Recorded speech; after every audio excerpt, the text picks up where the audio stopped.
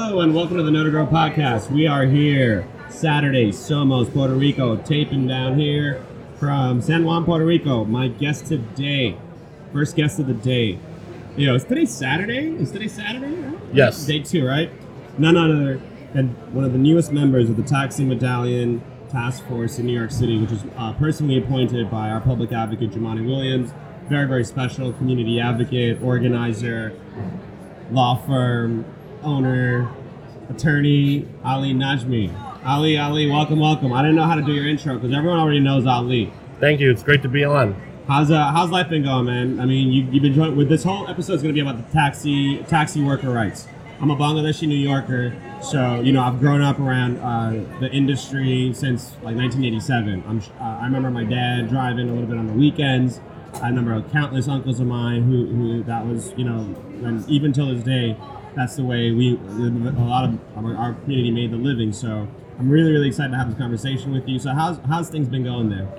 And things have been going great for me personally. I think for taxi drivers, things have been really tough. I know. This task force that I just got appointed to was basically created because 7 taxi drivers committed suicide. That's how bad it got. And there is a financial crisis with medallions, which are the yellow taxis system of New York City. And there's been all sorts of, I think, a bubble that was created, some predatory lending that was done. The New York Times did a big expose on this. Huge expose. There's also now, the game has changed with Uber and Lyft. Yeah. And, I also work with those drivers, and those drivers have their own issues. Their own challenges in the day-to-day of the way things are set up, right? Yeah, basically because Uber is one of the worst companies and employers. Yeah. It's also one of the largest employers. Yeah. But they don't want to call themselves employers, and they don't want to call them employees, but in fact that's what they are. There's a whole legal battle with that. But sounds like legal loopholes with employer-employee stuff. Right. It's actually a legal technical issue about whether they're independent contractors or whether they're workers. Yeah. Yellow taxis have always historically been recognized as independent contractors because when you're driving a yellow cab, you go where you want, you don't know who you're going to pick up, and no one's telling you what to do. There's not a lot of control. Okay. The real test is how much control does your employer have on you. Yeah. With Uber, you're told where to go, who to pick up. Oh. But now limousines and livery were always considered employees because they were the prearranged pickup, the black car would come, they were told where to go, who to pick up. Uber's in the middle because now you have an app. Okay. And the app tells you where to go, how to get there, who to pick up, but you get to decide when you turn on the app. Okay. So now we have a situation where technology and advancements in tech and the rise of the gig worker is being used to exploit people. It hurts personally because I have a lot of folks in the Bangladeshi community who I've grown up with that are reaching, retirement age.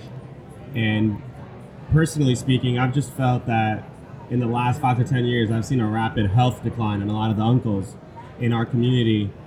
And we're talking about mental health and the suicides. What kind of tolls are we talking here? Financial tolls, mental health tolls on the uncles of our South Asian community. What have you seen personally? This is a tough job. Number one, NYU actually has set up a whole health study on this. And sitting in a car for like 14 hours a day, not using the bathroom, just even using the bathroom during a shift is like a big deal in Manhattan. Yeah. And it's ruining people's insides. Drivers have a lot of issues. They have a lot of health issues.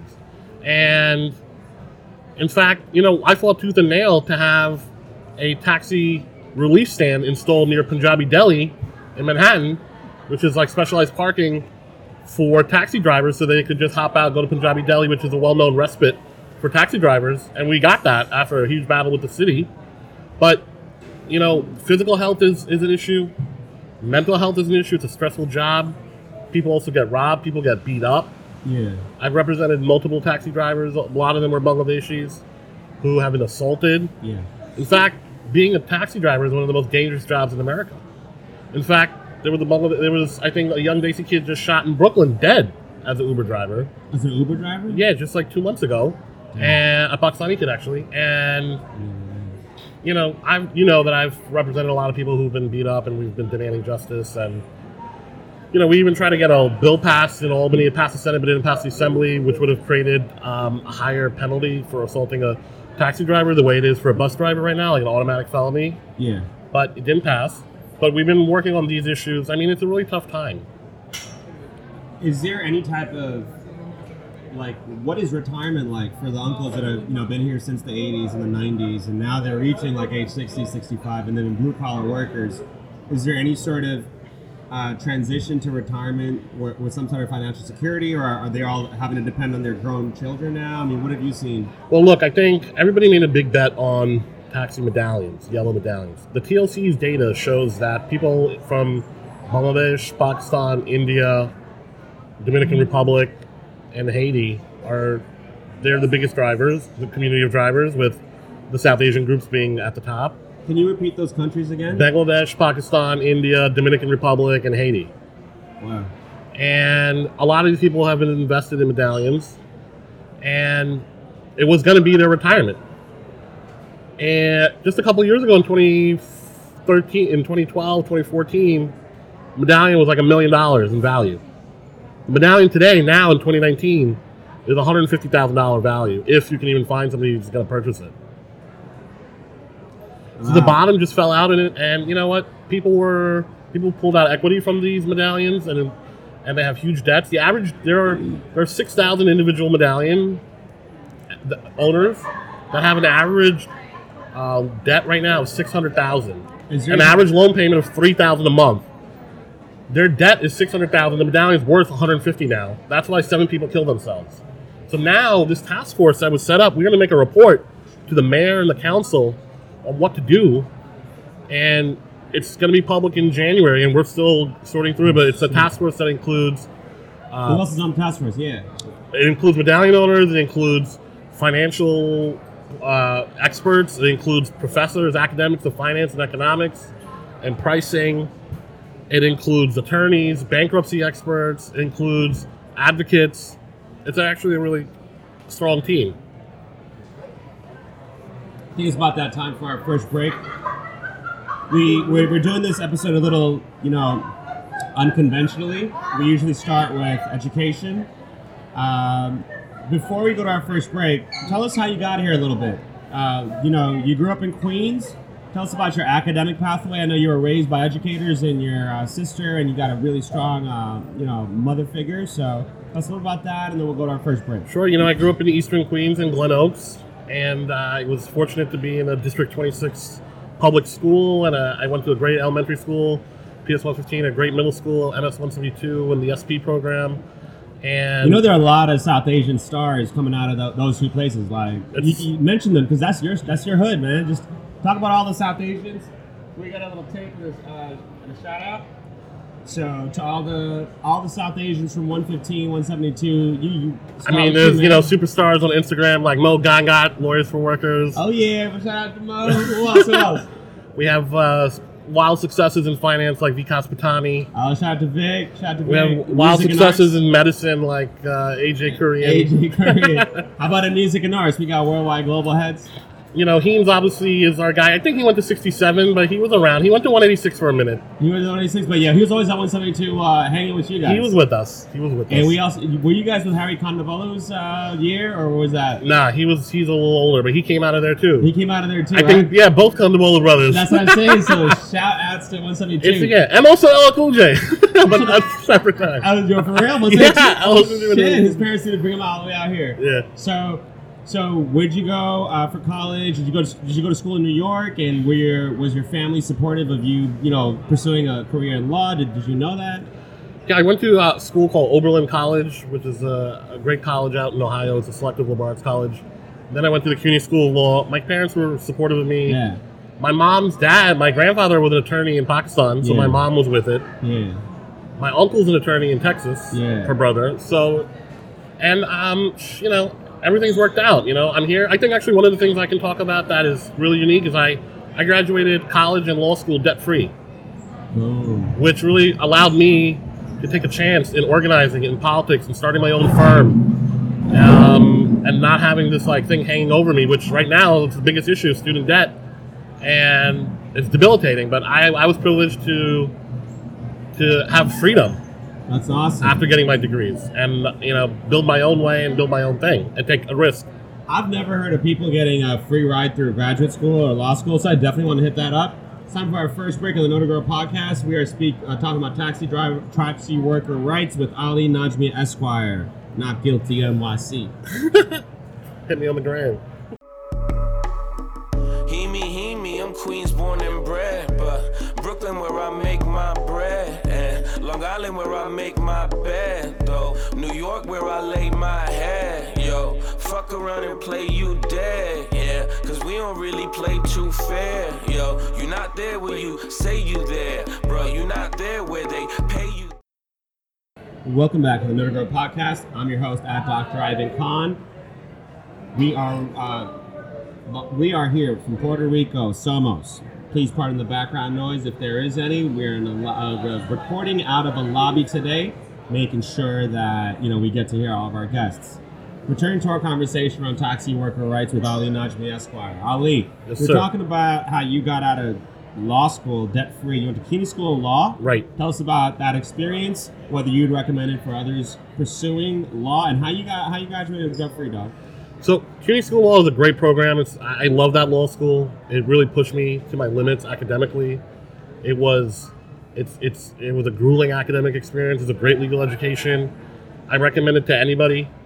It has a great focus on public service and public interest law. I think if you want to be like a big partner at a corporate firm, you don't go to that school. But if you want to be a good lawyer, you go to that school. Yeah. What did you decide to do when you graduated, and how did you get the debt-free part? So CUNY School of Law is like this gem Okay. in law schools in the country, Yeah. which is that it's CUNY, so it's publicly subsidized, right? And the tuition is really low compared to other law schools. It's like if you're in state, when I went, it was like $10,000 a year. Wow. Which is, at that time was a third. I graduated in 2009. It's a third of what it cost. Now it's a lot more, but it's still cheaper than every other law school. So with that flexibility, what did you do out of law school? So, I really got fascinated and ingrained with politics, the intersection between politics and law and community empowerment in law. Okay. And there were a lot of people who were in my law school that were from the community organizing and political world and introduced me to it. And right out of law school, I started working in campaigns during law school. And then right out of law school, my first job was with a city councilman, Mark Weprin, the councilman who represented the area that I'm from, Belrose, Glen Sloan Park, in District 23. And I was his legislative director. I was in City Hall every day. He was, and I basically learned the ins and outs of New York City politics. How many years did you have that role? 2 years. Wow. And it was under Mayor Bloomberg. What does the legislative director do? We come up with legislation. We help the council member draft legislation. We help the council member oversee all the committees that he's on and keep track of legislation that's been introduced and pushing his bills and pushing his agenda and making sure that we keep track of everything that could affect the district and taking meetings with him, meeting with all, sitting in on every meeting. So is that common? Are there other attorneys in similar roles in staffs and chief of staffs and what's that world like? There are. You don't have to be an attorney to have that role, but certainly there are many. Yeah. And it was a phenomenal experience. I mean, I knew more. I learned a lot about power in New York City. He was the chair of the zoning subcommittee. Okay. And when the Brooklyn waterfront was being redeveloped and things were nuts. And I used to know more than the newspaper. And you really get to see how power works in New York City on matters of land use in the city council. And you get to really see what people are like when the cameras are off. Tell us about it. Let's unveil that curtain a little bit. We are at Somos, so we absolutely get to see a very, very different, authentic human side of our electeds. Oftentimes when we're in New York, electeds have to, protect themselves or ensure that there's not too much friction between what they may say in the community. But over here, it's people feel safe to just be themselves a little bit more. So tell us a little about that. Look, Somos is a really cool thing. It's a great place to network. It's a huge political conference. A lot of deals get cut here. There's a lot of advocacy that happens here. It's an intimate opportunity to advocate for a cause. For the cause of taxi drivers, one of the reasons I'm here is because Uber is here. Okay. Uber is here trying to kill the taxi driver. So we need to be here to advocate for our community. And you get to really connect with elected officials and politicians in a whole new way and push an agenda in a unique way and make a lot of contacts. where did you go from there with your law practice? Because you went there, but you ended up in your current law practice on Madison Avenue, and you even do election law, which is a niche practice within the legal field, and I think there's only like 5 or 10 of you in the entire city. Right. So tell us about Look, the law firm. Well, the biz. I run my day job is basically I'm a criminal defense attorney, and I also do a personal injury and election law practice. Election law, criminal defense keeps me busy in state courts all over the city, and Long Island, and federal courts as well. If you get charged, I've basically defending people with serious criminal charges. Election law is a very unique field. It's about ballot access, and New York has this insane way, these rules to get on the ballot. You got to get signatures and technicalities, and there's a tremendous amount of litigation. And people challenge people's petitions. People try to disqualify people from elections, and so there's a lot of shit that goes down even in elections, like challenges. So you need a lot of lawyers to help figure that stuff out. Right, and sometimes things can get really dicey. Like in Queens, we just had an election for Queens DA where there was a recount and there was a 55 vote win for a major office. And it involved a lot of election lawyers. Wow. And there's a lot of feelings left over from that entire race. There are. Yeah, there are. But I think, you know what? Let me just say this on this podcast is that I am the only non-white election lawyer in New York. Non-white? One of the few. Maybe the 2 that I know of. Wow. Me and one other guy, Arthur Gregg. And so...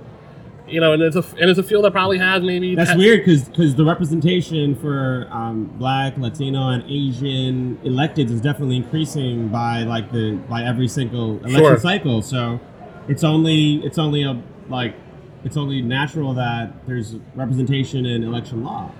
Look, it's about access. I was lucky enough to have a mentor. Yeah. And I also Her name is Sarah Steiner, she's a great election lawyer. Yeah, I love Sarah Steiner, man. She's always retweeting my stuff, and I'm liking my stuff. So I think she's a Bronx High School.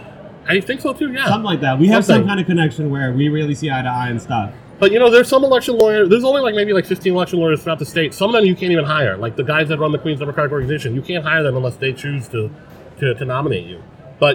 And they're some of the best election lawyers. Yeah. So it's like this guarded, law. And you really have to go out of your way to try to get the experience. And I was involved in campaigns. I'm involved in organizing. I said, let me get into this. And, it started, and now I have a whole election law practice. That's like some Illuminati type shit, Ali. I've been to the appellate division in New York on an election law case. That's crazy. It actually moves pretty quick through the system. It's the most pressing issue in the courthouse. You could be on trial for an A felony murder. If there's a matter involving the ballot, that goes first.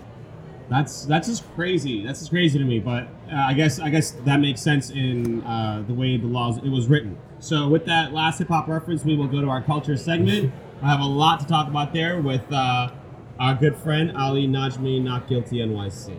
We'll be right back after this break. We don't believe you, cause we the people are still here in the rear, yo, we don't need you. You ain't a killing off good young nigga move. When we get hungry, we eat the same fucking food. The ramen noodle. This simple voodoo is so maniacal, reliable to pull a juju. The irony is that this bad bitch in my lap, she don't know me, she make money, she don't study. Welcome back to the Notre Grove podcast. We are talking taxi worker rights with Ali Najmi Esquire. If any of you listeners haven't been able to tell so far, Ali and I get a chance to, work in the community together. A lot of our locations are in a lot of his organizing spaces. We happen to be neighbors, and we happen to be friends too. So if you hear us, break some barriers here and just goof around a bit, it's because we do share personal accounts about my family and his life together. So starting the culture segment, Ali, I got to take it a little somber thing. You lost, a friend of yours that you made, in a really important culture moment for Queens. It was, the late great Anthony Bourdain for his episode in Queens. Rest in peace, Bourdain. And you had a chance to spend some time with him and also be on the episode with your good friend, our good friend Heems, to represent Queens. Take us all a little bit through that and, what that day meant to go through that day with the two of them. It was a phenomenal experience. First of all, shout out to Heems for putting it all together and for introducing me to Anthony Bourdain. And also, Heems has always been somebody that has, utilized his status in the culture to leverage a political agenda for the community, to advocate for the community, and we've collaborated in that way a few times. And with Bourdain, we were able to, we kind of really shaped that episode in a big way, right? I mean, I came out there, that whole thing basically became a critique of Trump. Yeah. And I opened the door for it, and and it was natural. And we had filmed it just after Trump had won. And we went to this great restaurant, lots of fast food in Jackson Heights, which is an amazing Tibetan spot. There's this Tibetan community now, as we know, in Jackson Heights. Yep. And that restaurant literally makes no sense. It's a hole in the wall behind a jewelry store, behind it doesn't make sense. I don't even, behind like a cell phone store. Yeah, behind a cell phone store. You gotta it's almost like a speakeasy. Yeah. But it's not trying to be. Yeah. And that restaurant, by the way, has blown up now, and they've opened a second location because of the Bourdain effect in Elmhurst.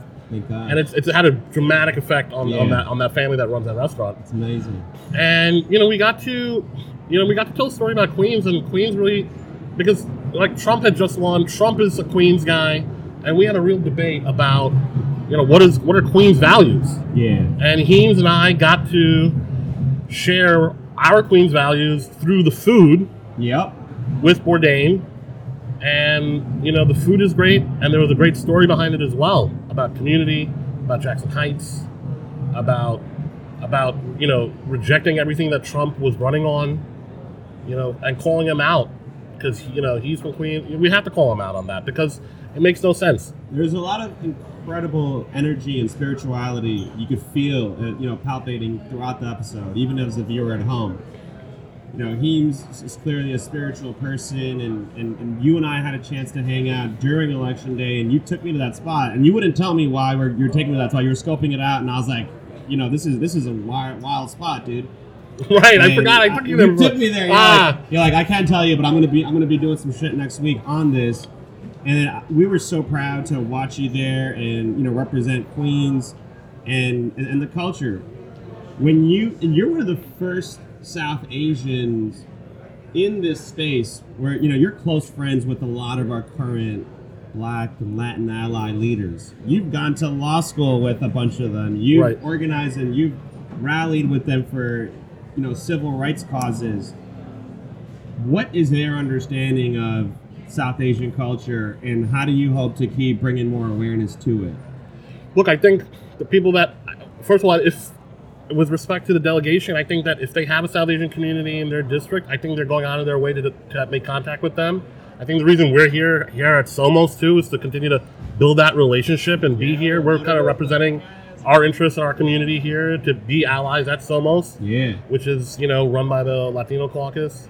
And you know what? I think that we have a great relationship, and it's about, advocacy is about relationships, it's about getting results. I think we have a long way to go internally in our community in terms of being effective organizers. We're definitely way better than we were 10 years ago, or 15 years ago. And, we're getting a lot of things passed. We got, Eid of the public school holiday in New York City. Nice. Halal food in public schools. MashaAllah. We have a significant hand in shaping specialized high school policy. Yeah. We have we are also now trying to shape the future of the taxi industry. Yeah. So, we're out here and we're working with everybody. Yeah. Politics is about interests. Mm-hmm. And there are no permanent relationships. There are permanent interests. Mm. And so it's not really personal. You used to tell me that back in the day, and I never realized how much it comes back. Like, you're like, hey, dude, it's all cool. It's not like the relationships will kind of go up and down, and right, and it'll be fine at the end of the day because everyone has a job to do. Right, it's really the interests and the values that really that's the long game.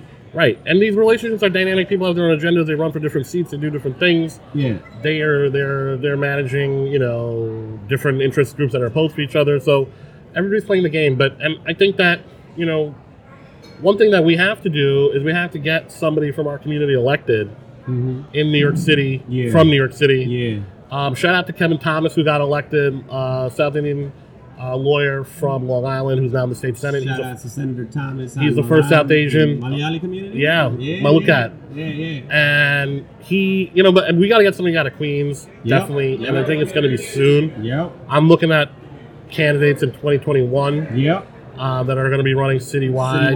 Statewide, some assembly elections. Some I got to be honest with you. I'm going to put it right now on the record that if we don't have a South Asian elected official in 2022, we are failing. Oh, snap. It's a challenge.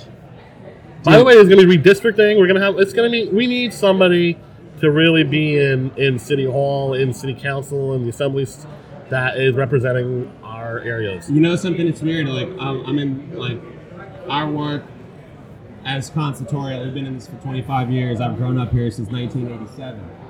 And, going through the New York City experience, growing up in Elmhurst, growing up in South Ozone Park, that's a big reason why we have the Know to Grow podcast. So motherfuckers like me and you can share our own stories. We don't need to deal and depend on the media to share our stories. So when it comes to South Asian organizing, I think the unity is so critical for all of us to understand.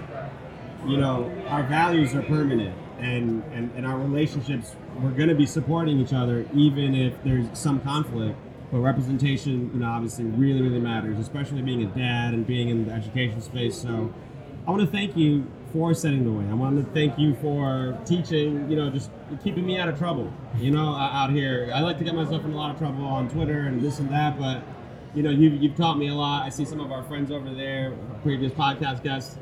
So I want to thank you again, Ali. Where can we find you? Give us all your handles and shout outs to all your organizations that you've been a founder of, that have been spin-offs and sister organizations. So now's the platform. Let's give all the shout outs. Let's get You can definitely hit me on Twitter at Ali_nudge me. We're gonna get this queued up for the promos also. So where can we find you, Ali? You can find me on Twitter at Ali_nudge me. On Instagram, NotGuilty_NYC. Not guilty, y'all got www.najmelaw.com. And I want to shout out to all my organizations at MDCNY, Muslim Democratic Club of New York. Yep. And we're trying to do our best. Ali, it's been a pleasure. Thank you. I wish you a lot of luck, du'as, prayers, everything, blessings on your fight for, on behalf of taxi workers. Those are my uncles. Those are my dad's best friends. Those are my mom's cousins, and everything in between. So I really, really want to thank you for that. To all of our listeners, check out Ali and all of his work. Until next time, always remember to pay it forward.